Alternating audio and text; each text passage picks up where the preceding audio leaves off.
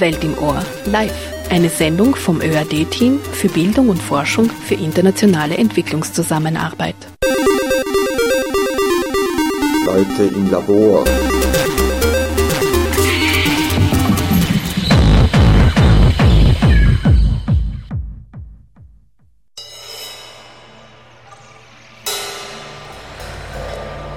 Liebe Hörerinnen, liebe Hörer, herzlich willkommen zu einer weiteren Ausgabe der Sendereihe Welt im Ohr. Am Mikrofon begrüßt euch sehr herzlich Mejada Hadaya. Unser Thema heute ist Äthiopien im Fokus, ein Forschungsbericht.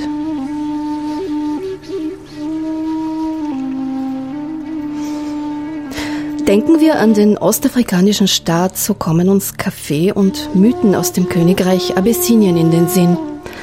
Was wissen wir über das moderne Äthiopien und dem Leben der Menschen vor Ort? Florian Peloschek vom Center for Development Research an der Universität für Bodenkultur in Wien bereiste das Land mehrmals im Zuge seiner Forschungstätigkeit und berichtet in der heutigen Sendung über eine österreichisch-äthiopische Forschungspartnerschaft mit einem Einblick ins ländliche Leben des Landes. Hallo Florian, guten Abend. Schön, dass du da bist. Danke, guten Abend. Hallo. Außerdem sprechen wir über das Land und Leute, persönliche Eindrücke und interkulturelle Erfahrungen. Dazu begrüße ich meinen zweiten Gast aus Äthiopien, Solomon Abegas Gwangul, Doktorand an der Universität für Bodenkultur. Welcome, happy to have you here. You open a window to Ethiopia and give us an insight today. Thank you for coming. Hello and good evening. Hello, good evening everybody. Die Sendung heute ist in deutscher und in englischer Sprache.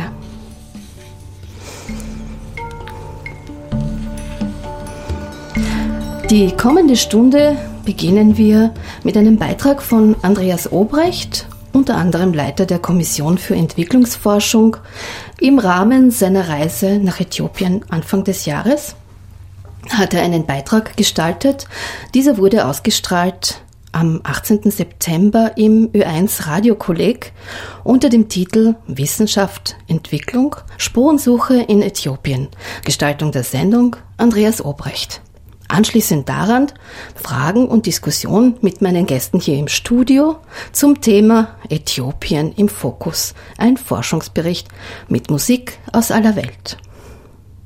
Die Stunde endet mit interessanten Veranstaltungstipps, also bleibt dran. Welt im Ohr, ein Beitrag vom ÖAD-Team für Bildung und Forschung für internationale Entwicklungszusammenarbeit.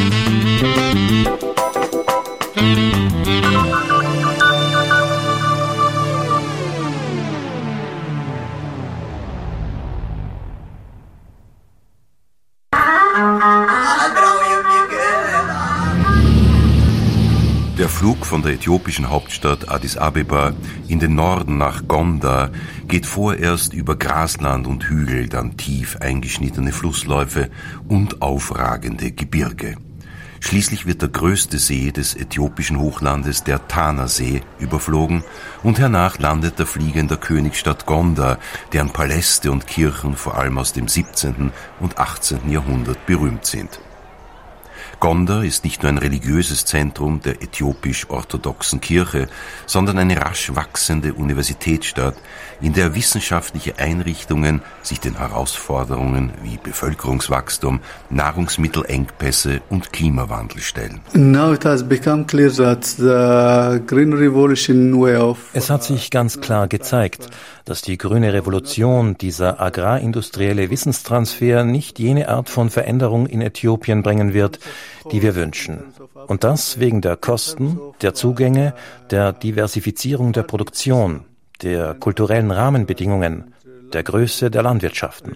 Because of scale issues and diversity and in terms of size of landholding. Abraham Abiyu Hailu ist Absolvent der Universität für Bodenkultur in Wien und heute Direktor von ARARI, dem Amhara Regional Agricultural Research Institute in Nord-Gondar. About 3 million people live in this area. It has a very diverse agroecology Rund 3 Millionen Leute leben hier in dieser Region, die agrarökologisch sehr unterschiedlich ist, von 500 Meter bis zu 4.620 Meter Seehöhe. Damit sind auch die Möglichkeiten für die landwirtschaftliche Produktion sehr unterschiedlich. Es gibt Überschüsse, aber auch Defizite. Wenn wir zum Beispiel die Kichererbsen hernehmen, 400.000 Tonnen werden davon in Äthiopien jährlich produziert. Und die Hälfte der Produktion kommt aus Nord-Gondar. Oder Sesam. 93% der Produktion kommen von hier. Auch der schwarze und weiße Ingwer wird größtenteils hier produziert. Und doch haben wir gleichzeitig Nahrungsmittelengpässe, vor allem im Hochland und in den Bergregionen. Es ist einfach eine Frage der Verteilung.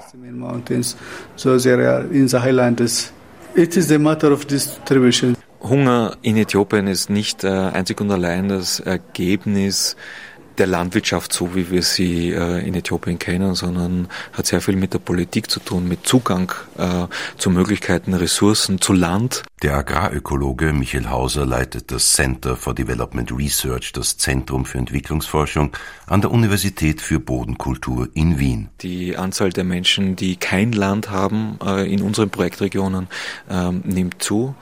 Es hat was zu tun mit Handel, und letztendlich auch mit Preisgestaltung am Markt. Menschen, die hungern, sind nicht alle in der Landwirtschaft tätig, sondern müssen sich Nahrungsmittel kaufen. Und Preisschwankungen bzw. Lebensmittelpreisanstiege katapultieren mitunter über Nacht einige 100.000 Menschen aus der Ernährungssicherheit. Das Projekt TransAg, das Michael Hauser leitet, ist eine Kooperation zwischen seiner Universität, der Bahir Dar Universität am Tanasee und der Universität in Gondar im Rahmen des EPIR-Programmes, des Austrian Partnership Program in Higher Education and Research for Development, das von der österreichischen Entwicklungszusammenarbeit finanziert wird. Die Partnerschaften, die wir mit den äthiopischen Kolleginnen und Kollegen haben, ist getragen durch sehr viel Vertrauen. Und dieses Vertrauen ist das Ergebnis einer langen gemeinsamen Geschichte. Das hat den Vorteil, dass wir uns Dinge sagen können. Es kommt in jedem Forschungsprozess zu Missverständnissen. Jede Kultur kommt mit ihrer eigenen Perzeption und Wahrnehmung. Und diese zu verstehen ist ein wichtiger Nebeneffekt dieser Kooperation. Wir diskutieren in Absenz der Datenlage zur Größe der Rinderherden in unseren Catchments die Frage, ob die Rinderherde zunimmt oder abnimmt. Und fragt man die Bauern, die Berater, die Wissenschaftlerinnen und die Politik, so bekommt man mitunter 4 ganz konträre Antworten. Und das hat nichts mit inkorrekten Messungen zu tun, sondern ist es einzig und allein ist einmal die Perzeption. In dem Projekt TransAct geht es nicht nur um die Verbesserung der landwirtschaftlichen Rahmenbedingungen und Produktion, sondern vor allem um ein umfassendes Verständnis von bäuerlichen Lebenswelten und deren Veränderungen. Essa Chani leitet das äthiopische Team, das regelmäßig Treffen der Bäuerinnen und Bauern organisiert. We have 3 buildings here, and the first building to the right of us, where we are standing here. Hier sind 3 Holzhütten. In der ersten rechts von uns wird gerade über die Güte des Bodens und des Wassers diskutiert. In der zweiten Hütte, in der wir uns gerade befinden, wird über alternative, also nicht landwirtschaftliche Lebensmöglichkeiten debattiert. Und die dritte Gruppe, in der Hütte links von uns, spricht über Fragen der Viehzucht. In the watershed. And the third group, which is to the left of us, is the third group, which is discussing on livestock activity or animal production in that area. The participants are there within the building. Die Teilnehmer sind Bäuerinnen und Bauern, lokale Beamte und Regierungsbeamte, Experten und Expertinnen in den jeweiligen Bereichen und regionale Führungspersönlichkeiten. Das Ziel dieser Veranstaltung ist es, die treibenden Kräfte und Faktoren für eine positive Veränderung in unserer Region zu identifizieren. To identify the driving force for the change in that area. Wir schauen uns an, wie die Wissenschaftler mit den Bauern, wie sie untereinander agieren und kommunizieren. Ich glaube, diese Art von Projekt ist wirklich neu für uns. Die Beteiligten sprechen offen. Es geht ihnen nahe.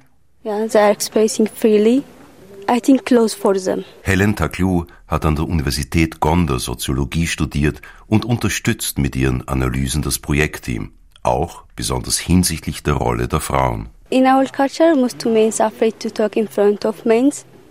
In unserer Kultur ängstigen sich die meisten Frauen, öffentlich vor Männern zu sprechen.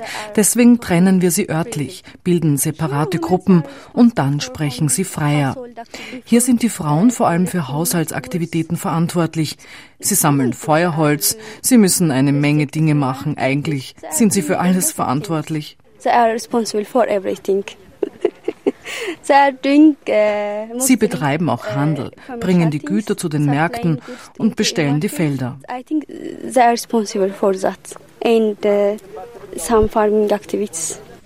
Trockenheit und Wasserknappheit verengen den Lebensraum für Mensch und Tier, verschärfen die sozioökonomische Situation, erklärt der Agrarwissenschaftler Florian Pelošek. Wir sind hier auf ca. 1200 Höhenmetern.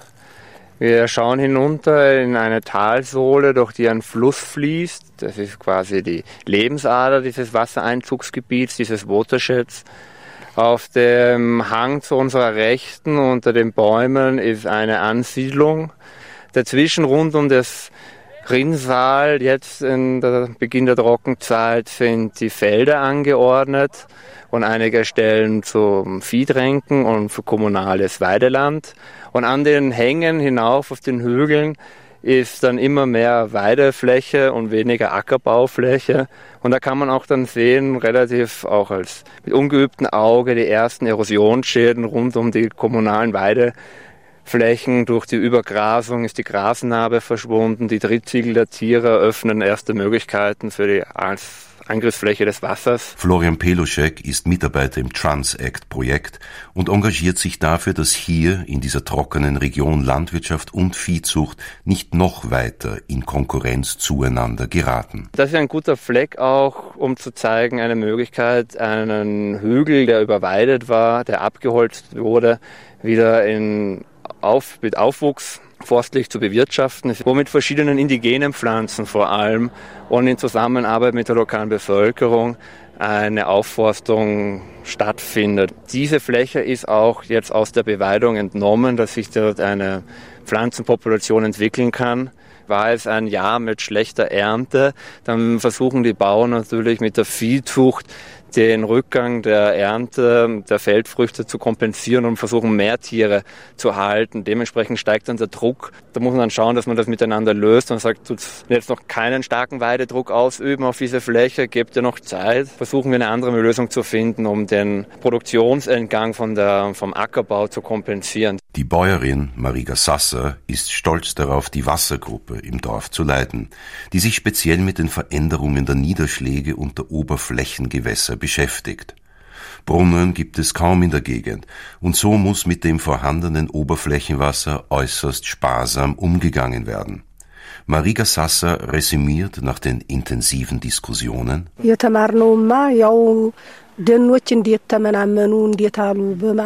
haben uns die Veränderungen in den letzten 10 Jahren angeschaut und wir haben gemeinsam erarbeitet, wie wir neue Wasserquellen erschließen und die vorhandenen effizienter nutzen können. Die Gegend hier ist abgeholzt. Die Böden sind zerstört und für Feldfrüchte nicht gut geeignet. Das wird sich aber sicher ändern. Die ganze Forschung hier wird uns helfen, Viehzucht und Landwirtschaft unter den gegebenen Bedingungen besser zu integrieren. Wir haben auch begonnen, Eukalyptus anzupflanzen, aber da muss man auch sehr genau wissen, wo und wie.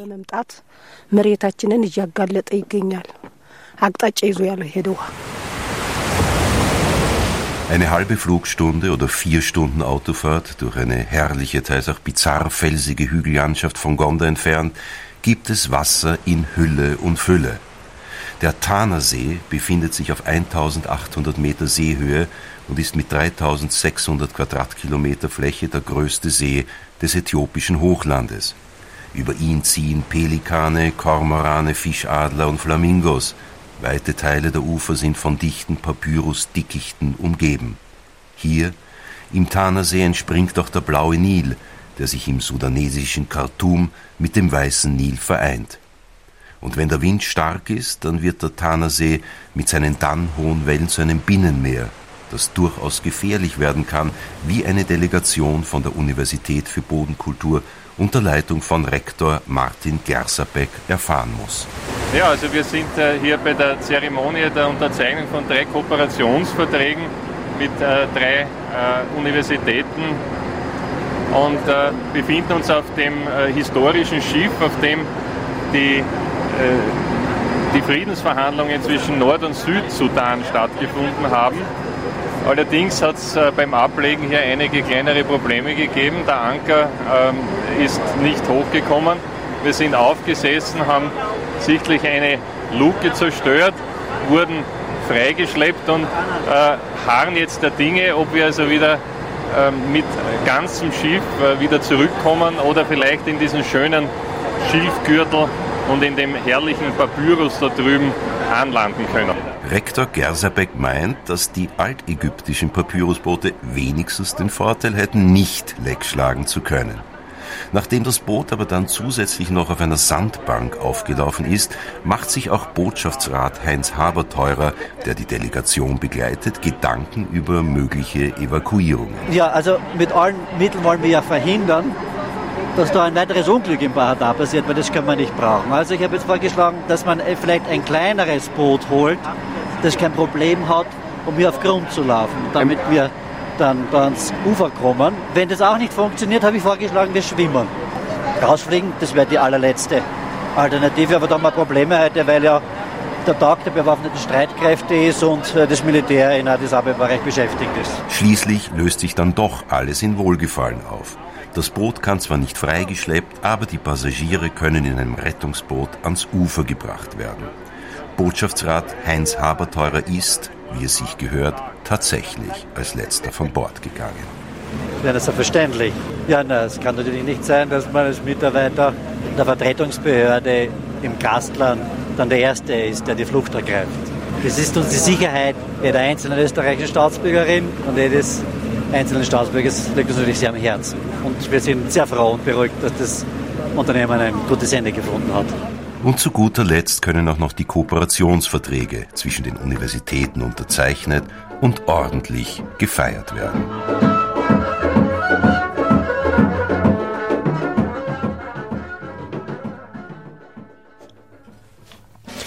Ja, zurück ins Studio, liebe Hörerinnen und Hörer. Ich heiße euch nochmal sehr herzlich willkommen zu unserer heutigen Sendung. Welt im Ohr ist die Sendereihe des Teams für Bildung und Forschung für internationale Entwicklungszusammenarbeit bei der österreichischen Agentur für internationale Mobilität und Kooperation in Bildung, Wissenschaft und Forschung. Mein Name ist Mayada Hadaya und ich begrüße jetzt noch einmal sehr herzlich meine Gäste. Hallo Florian. Hello, very warm welcome to you also, Salomon, our Ethiopian guest today. I will ask you to tell a little bit about you and present yourself briefly. Und dich dann auch, Florian, bitte stelle ich anschließend vor. Good evening. My name is Solomon Avagaz. I came from Ethiopia and I'm working on Regional Research Institute from Gondar. It is north part of Ethiopia. Now I am doing my PhD in animal breeding in Boku University. Ja. Ja, guten Abend, Florian Peloschek vom Center for Development Research, wie schon eingangs erwähnt. Ich bin Absolvent der Boku und bin dann nach Abschluss des Studiums 2009 dort auch eingestiegen beim neu gegründeten CDR. Von meiner Ausbildung her bin ich Agrarwissenschaftler und arbeite eben seit 2,5 Jahren in dem schon erwähnten Transact-Projekt in Äthiopien, und durfte dadurch schon 9-mal in den letzten 3 Jahren in Äthiopien mit meinen Kollegen zusammenarbeiten. Wir haben im Beitrag von Andreas Obrecht schon einiges über das Transact-Projekt gehört. Du hast mir, während wir den Beitrag gehört haben, auch über eine interessante Geschichte am Boot erzählt. Was ist da passiert? Da war die Zeichnung des Vertrags, hast du gesagt, von diesem Projekt. In Bahr Dar am Tanasee, am großen Tanasee, gibt es ein Boot. Das wurde vor 3 Jahren gebaut von der Amhara Regional State. Und auf diesem Boot haben der Nord- und der Südsudan ihre Friedensverträge unterzeichnet unter Führung der Afrikanischen Union. Seitdem ist dieses Boot auch ein Augenstern der Regierung der Amhara-Region, und im Februar 2013 im Rahmen der Reise mit unserem Rektor nach Äthiopien, und der mehrere Projekte der BOKU dort besucht hat, haben wir mit unseren Partnern, der University of Gondar, Bahada University und dem Amhara Region Agricultural Research Institute, für das auch Solomon arbeitet, 3 Memorandum of Understanding gemeinsam unterzeichnet. Was heißt das konkret jetzt, diese österreichisch-äthiopische Forschungspartnerschaft? Wie sieht die Arbeit aus? Wie sieht die Arbeit zwischen österreichischen Forscherinnen und Forschern und äthiopischen Forscherinnen und Forschern im Projekt Transact konkret aus? Worum geht's? Das ist eine sehr vielschichtige Angelegenheit, weil es ist kein klassisches Forschungsprojekt. Es ist eine akademische Partnerschaft mit dem Ziel, Kapazitäten aufzubauen an allen teilnehmenden Instituten und Institutionen, also auch von der BOKU. Da geht es um gemeinsame Lehre, um gemeinsames Forschen, neue Methoden, moderne Lehrtechniken. Bei Transact gibt es als eine der vielen Aktivitäten im Projekt haben, 14 an der Zahl, auch den Versuch, ein Curriculum zu entwickeln, wo die beiden Universitäten einen gemeinsamen Master anbieten. Es gibt Manuals und Training Short Courses, um die Mitarbeiter und Mitarbeiterinnen der Universitäten auch auszubilden.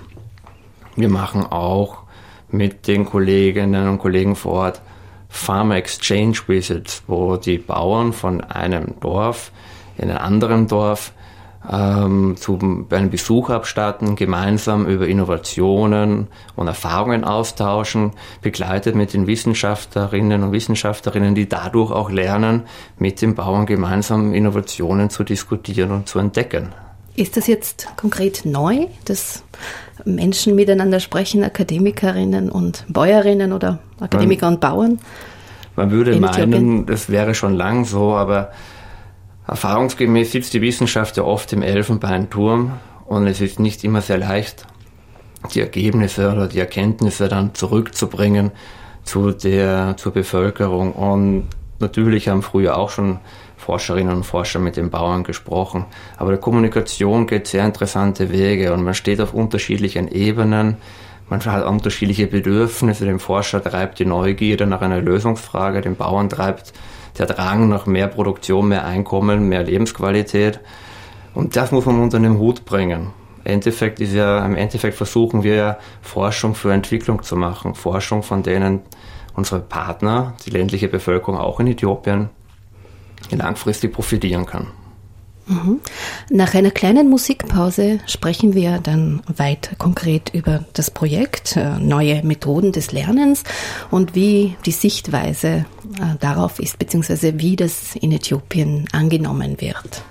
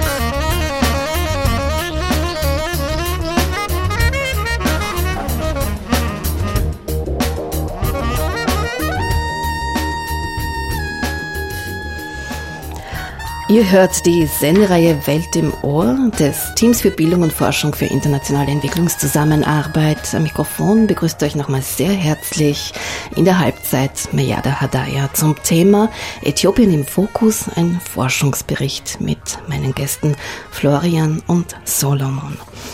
Florian, wir haben über das Transact-Projekt gesprochen zwischen der Universität für Bodenkultur in Wien und Partneruniversitäten in Äthiopien. Ich bitte dich jetzt noch mal kurz zusammenzufassen, wenn es kurz möglich ist, weil es so vielschichtig ist, worum es in diesem Projekt geht. Ich würde es zusammenfassen als ein gemeinsames Erlernen neuer Forschungs- und Lehrmethoden. Mit dem Ziel, Kapazitäten vor Ort aufzubauen, um diese Veränderungen in Äthiopien besser zu verstehen und handhaben zu können. Wie geht das? Wie funktioniert das? Wie arbeitet ihr zusammen? Unsere Zusammenarbeit im täglichen Ablauf ist sehr punktuell. Wir sitzen in Wien, unsere Kollegen sitzen in der Amhara-Region. Die meiste Kommunikation ist selbstverständlich nur per E-Mail möglich. Und wir können uns 2-mal im Jahr treffen bei Konsortiumtreffen, wo wir Arbeitspakete besprechen, mit zum Beispiel einer gemeinsamen Publikation oder ein Manual für die Lehre. Das wird dann wechselseitig bearbeitet und hin und her geschickt. Und wenn man sich das nächste Mal trifft, bespricht man das Ganze weiter im Detail. Wie ist der Wissenstransfer? Von wo nach wo gehen die Tipps oder die Neuigkeiten in Lehre und Forschung heraus? Wer lernt von wem? Es gibt ein sehr beidseitiges Lernen voneinander. Natürlich sind unsere Kollegen in Äthiopien sehr interessiert an neuen Publikationen, an neuen Methoden der Lehre, neue Didaktik und Versuche, ihre Lehre anders zu gestalten. Aber wir lernen auch von ihnen. Das sind vielleicht in der Kommunikation vor Ort mit der Bevölkerung, wie man auch in einem anderen Kulturkreis arbeitet. Österreicher und Äthiopier sind sehr unterschiedlich. Und das ist das gemeinsame Arbeiten, daraus lernt man sehr viel in wirklich praxisnah, wie man zusammenarbeitet über Kulturgrenzen hinweg. I want to ask Solomon now. Ich möchte dich gerne fragen. Florian said that Austrians and Ethiopians are very different. You are since 3 years in Austria. You're doing your PhD at the University of Boku. I don't know the English name now, but tell me, is it true that Austrians and Ethiopians are different, and in which ways? Yeah, there is a lot of difference, and I think the first thing is the culture, because in Ethiopia we have been living some extended family living together, but here it's most things is private, and so if you for the first time when I came here, even in any public transport something, the people is quiet, and when we are communicate with Ethiopians, we are talking a lot of things and discuss, but here it's more of private and things, things everybody is respected here, but Ethiopia also have this culture, but it's our life is more social things so in Ethiopia, but here is everything is nice, all the service and how things are happening. For me, it is very surprised because it's everything is well developed. And so this is your first time in Austria for the PhD? Yes. It's even not only the Austria, it's for me it is the first country, it's for outside my country. Mm-hmm. You stay 2 more months and then you go back home? Yeah, I'll finish in it. Yes, also der Unterschied, dem Solomon zunächst immer stark aufgefallen ist das soziale Leben, das in Äthiopien sehr, sehr unterschiedlich ist zu Österreich. Die Menschen sprechen überall viel mehr miteinander und die Familien sind natürlich größer. Oder ich weiß nicht, ob natürlich oder nicht natürlich. In Österreich gibt es bestimmt auch größere Familien, aber sie leben nicht so zusammen, mehrere Generationen unter einem Dach. Florian, du nickst. Ist dir das auch aufgefallen? Das ist mir auch aufgefallen, weil dort der Familienverband sehr stark auch ist, die wirklich mehrere Generationen zusammenwohnen. Die Kinder durchgehend, wenn die in der Stadt, wo die Universität ist, zu Hause sind, zu Hause wohnen bis zum Ende des Studiums. Ja, und das ist ja bei uns eher unüblich. Junge Menschen, die an die Universität gehen, auch wenn sie aus Wien sind, an die BOKU kommen, sind relativ interessiert, auszuziehen, Studentenheim, WG. Und es stimmt schon, im Verkehr in Gondar, wo auch Solomon herkommt, werden kleine Busse eingesetzt als quasi öffentlicher Nahverkehr, auch wenn sie privat sind. Da sitzt man zu 14 drinnen, da telefonieren alle, da schreien die Kinder, da schreien die Männer, da schreien die Frauen, da wird sehr laut diskutiert und da wurlt, wie man so schön sagt. Während, wie auch angesprochen hat, bei uns in der Früh, in der Straßenbahn, wenn man so laut telefoniert, gleich alle bisschen böse schauen, wenn man so sagen kann. Ist das in irgendeiner Weise relevant für das Transact-Projekt, das soziale Leben? Ja, schon. Wenn man zusammenarbeitet, muss man sich schon noch bewusst sein, dass die Menschen einen sehr starken Familienbezug haben. Und auch nicht alle kommen aus der Stadt, wo sie arbeiten, wo die Universität ist. Und auch für unsere Kollegen, wenn sie ein Doktorat- oder Masterstudium an der BOKU machen, sind getrennt von ihren Familien. Das ist immer schwierig, wenn man länger getrennt ist von seiner Familie. In Äthiopien ist ein sehr starker Familienbezug.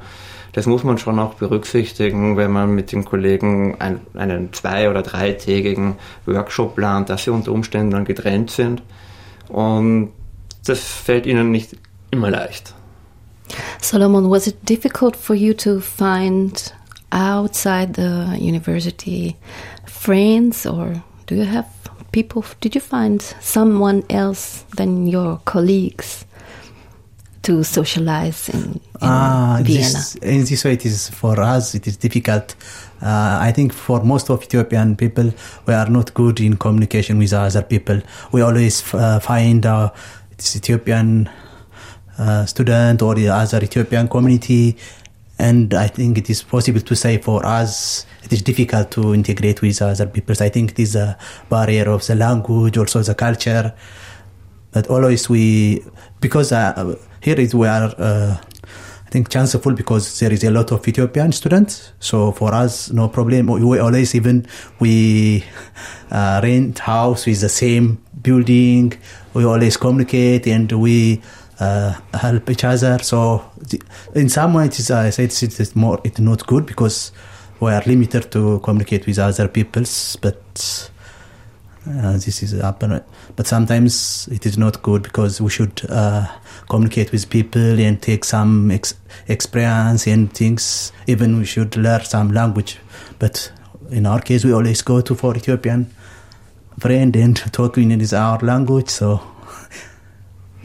Das heißt, Solomon hat außerhalb des akademischen Lebens keine Bekannten oder Freunde gefunden, weil er sagt, dass Äthiopier und Äthiopierinnen sehr gerne unter sich sind und das sowohl ein Vorteil als natürlich ein Nachteil ist. Do you think that you will change something on this way when you go back home? This kind of openness or communication? Do you think or do you believe you are more open now since you went out to study outside of your country? Yeah, yes, I learn a lot of things because for example, in the environment in the university, how we communicate with our professor is completely different with Ethiopia. Here is a good communication. It's every student have a chance to talk with his professor. But in our case, it's if you are professor or if you are some instructor, you always act a boss and things. But here is good things. Here is a lot of things we learn. So. Yes, I said we have a good culture we should keep, but we should take some good things from here. Das heißt, Solomon hat gesagt, er wird natürlich einiges mitnehmen von hier.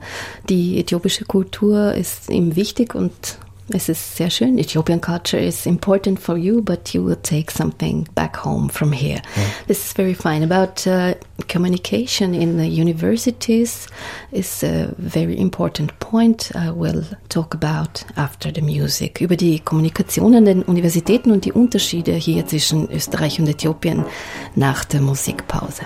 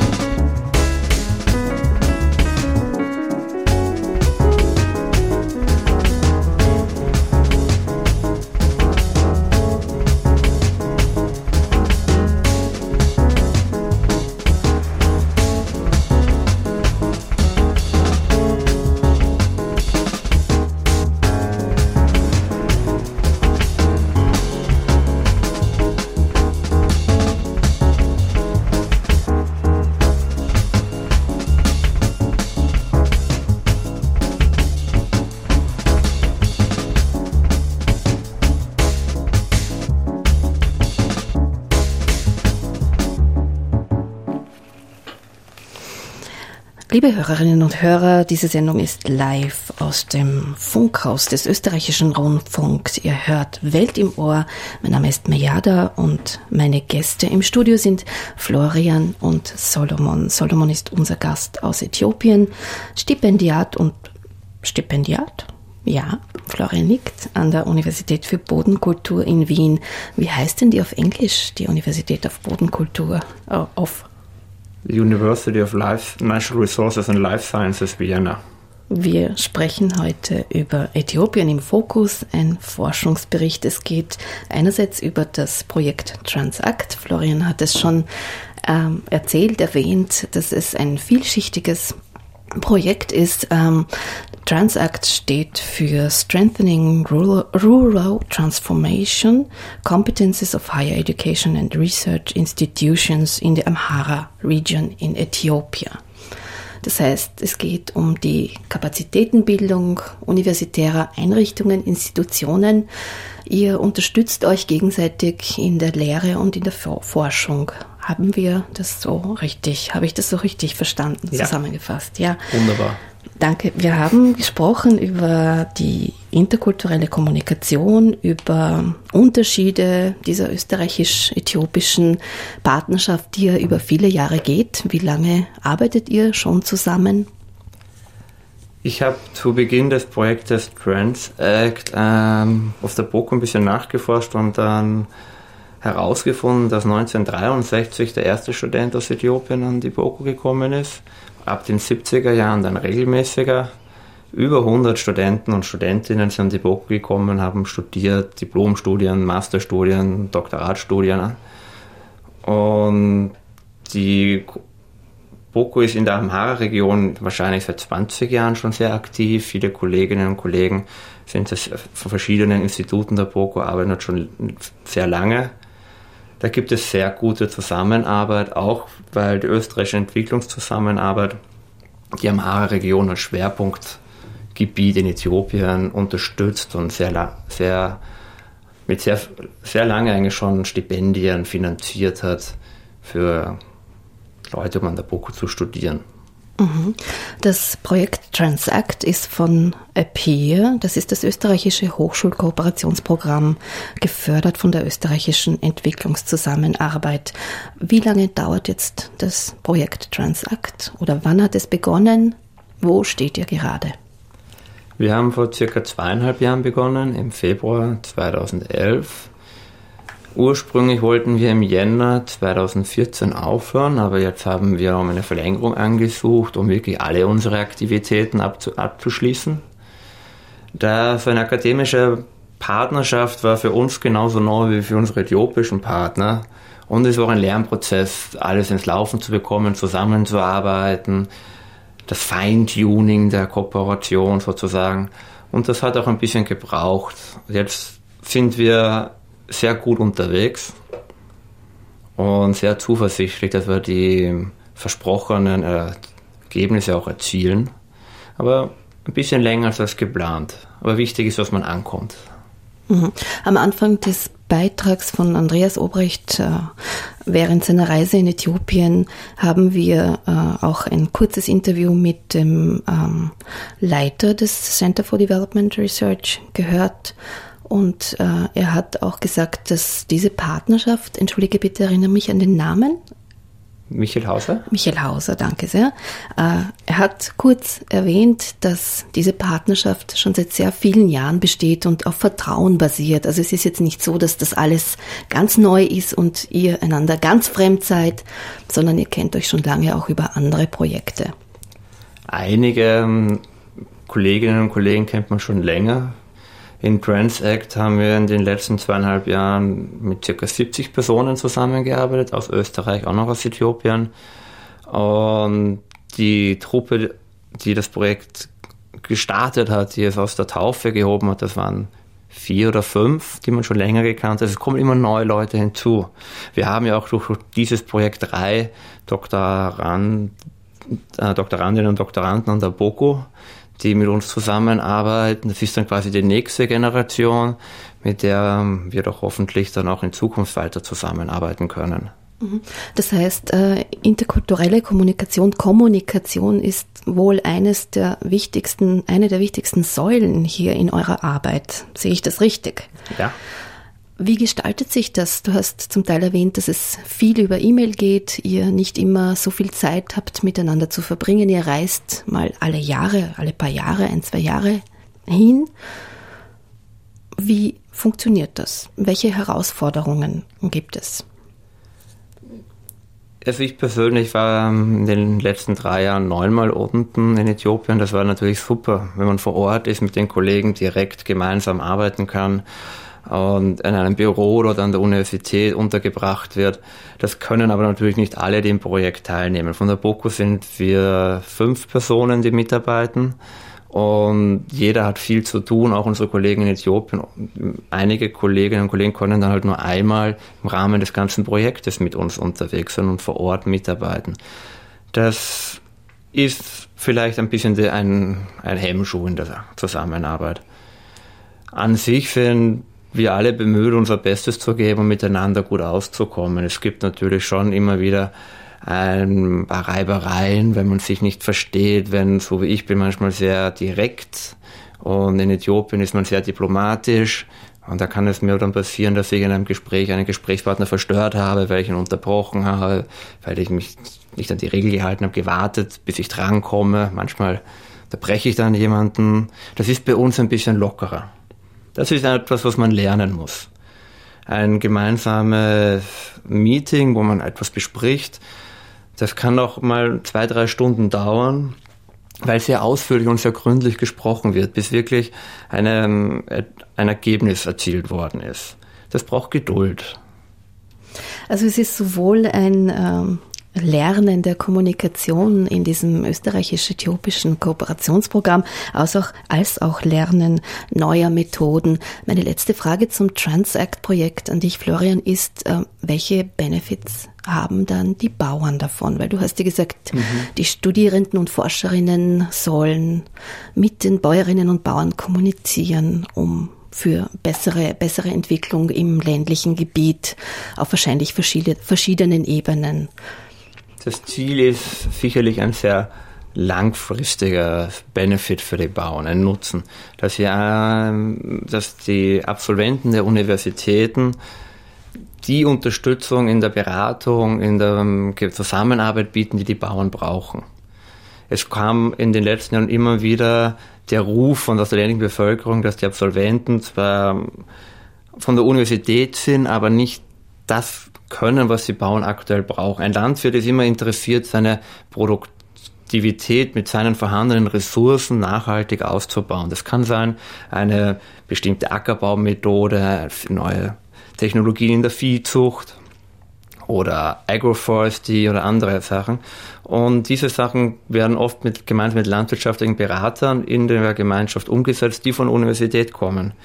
Diese jungen Leute von der Universität müssten natürlich dann auch diese Methoden oder neuen Wege an den Universitäten unterrichtet bekommen haben, dort schon erforscht haben und gelernt haben.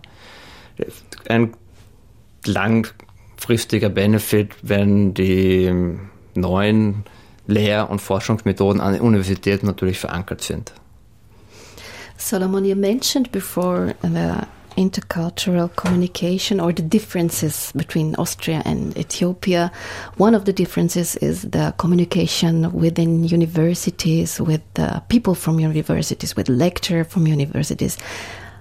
Can you tell us a bit more? What did you want to say with you have to speak differently here and there with the lecturers? Where is the difference? Yeah, because there the relationship between this instructor and student is very limited. Always the instructor should give respect and always limitation. It's communication with teaching and learning. But here, if you are a PhD or a master student, it is easy to communicate and talk with your professor, and so it is easy even for academic thing to communicate with that. But in our case, it's more formal. So it is, if you are a master or PhD student, if we want to ask your professor. You should always keep some appointment, and it's a little bit different. Here it's easy. You can talk with your professor. For example, here our professor, we always have a coffee break in every day, and you can talk not only the academic purpose and other things. For example, it's my professor. He always arrange some coffee and for dinner. Even sometimes he took us for outside Vienna for hiking and things. So, will you teach students when you go back to Ethiopia? Will you teach students when you go back? Now I'll join a research institute. But if I got chance to teach, I think I will follow these things. And this is even for, I remember one of my colleagues, his study from here, Dr. Balayneh. He's now a dean of, he's a dean of agriculture faculty in Bahar Dar University, and he was very surprised, and he said he already took a lot of things and he wanted to practice his culture he got from here. Das heißt, eines der Kommunikations- oder interkulturellen Unterschiede für Solomon ist auch der Umgang mit Lehrenden an den Universitäten, das bei uns hier sehr locker ist und in Äthiopien eher nicht. Man hat wenig Zeit oder Lehrende haben wenig Zeit für die Studierenden und man kann nicht gemeinsam bei einem Café sitzen. Yeah, let's talk about shortly in the last question about Gondar. You are living in Gondar? Yes. Tell us something, just very briefly, about an impression about your city. Yeah, it's Gondar is one of the big town. It's in Ethiopia. It's a very interesting area because it's more historical site. The town was, before 300 years, it was the capital of Ethiopia. And even where it is this palace, it's an ancient palace, it's built around 300 years before. And it is even under register in UNESCO at a tourist site, one of the tourist site. And also it's a historical site. We have a lot of church there.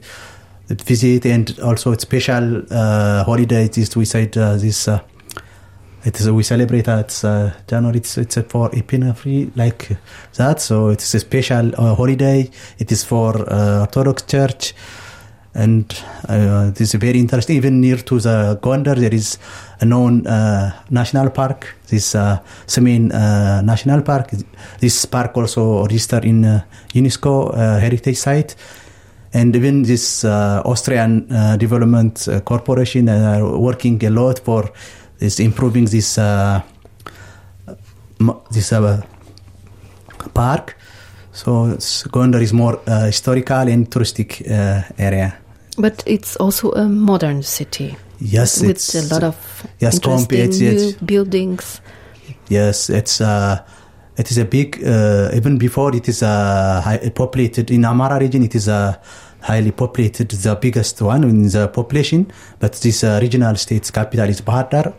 It's Gondar is also big compared to other places, because it's an ancient town, almost established before 300 years, even it is before our capital Addis Ababa.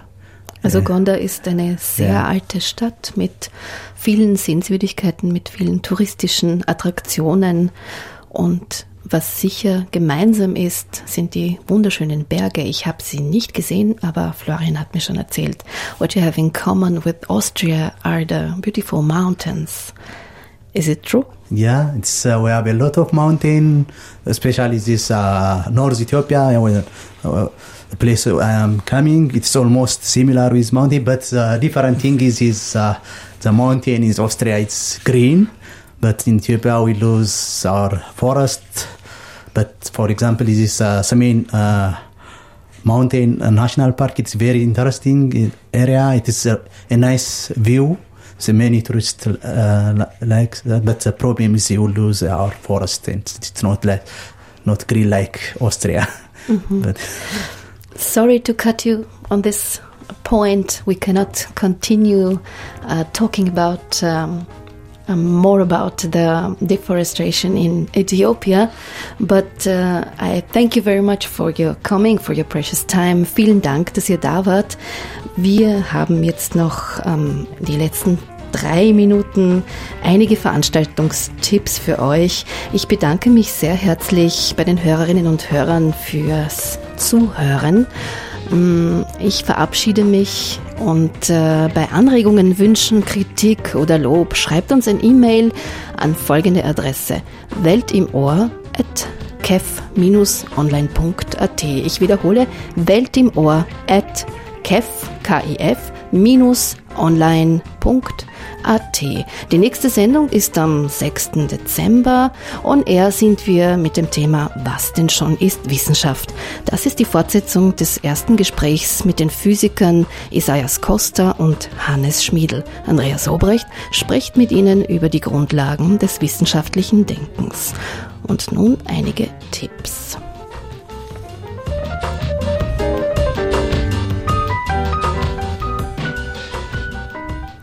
Was haben Gets und Trips mit Vielfalt von Saatgut, Medien und Bildung zu tun? Die Ökonomisierung des Wissens in der globalen Informationsgesellschaft. 18. November, 18 Uhr, im C3 Zentrum für internationale Entwicklung, Alois Wagner Saal, Sensengasse 3 im 9. Wiener Bezirk.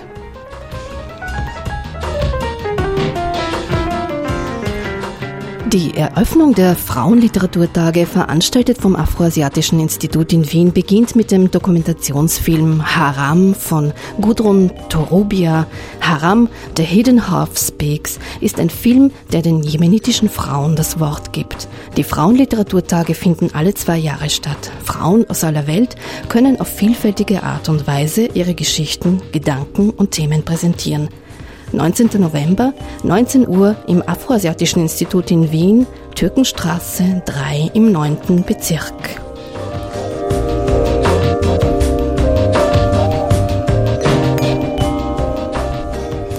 Der ghanesische gesellschaftskritische Künstler Serge Otokwei-Clottey arbeitet gemeinsam mit heimischen Künstlerinnen als Artist in Residence in der Kunsthalle im Wiener WUK. Ab 19. November kann man seine in Wien entstandenen Arbeiten sehen.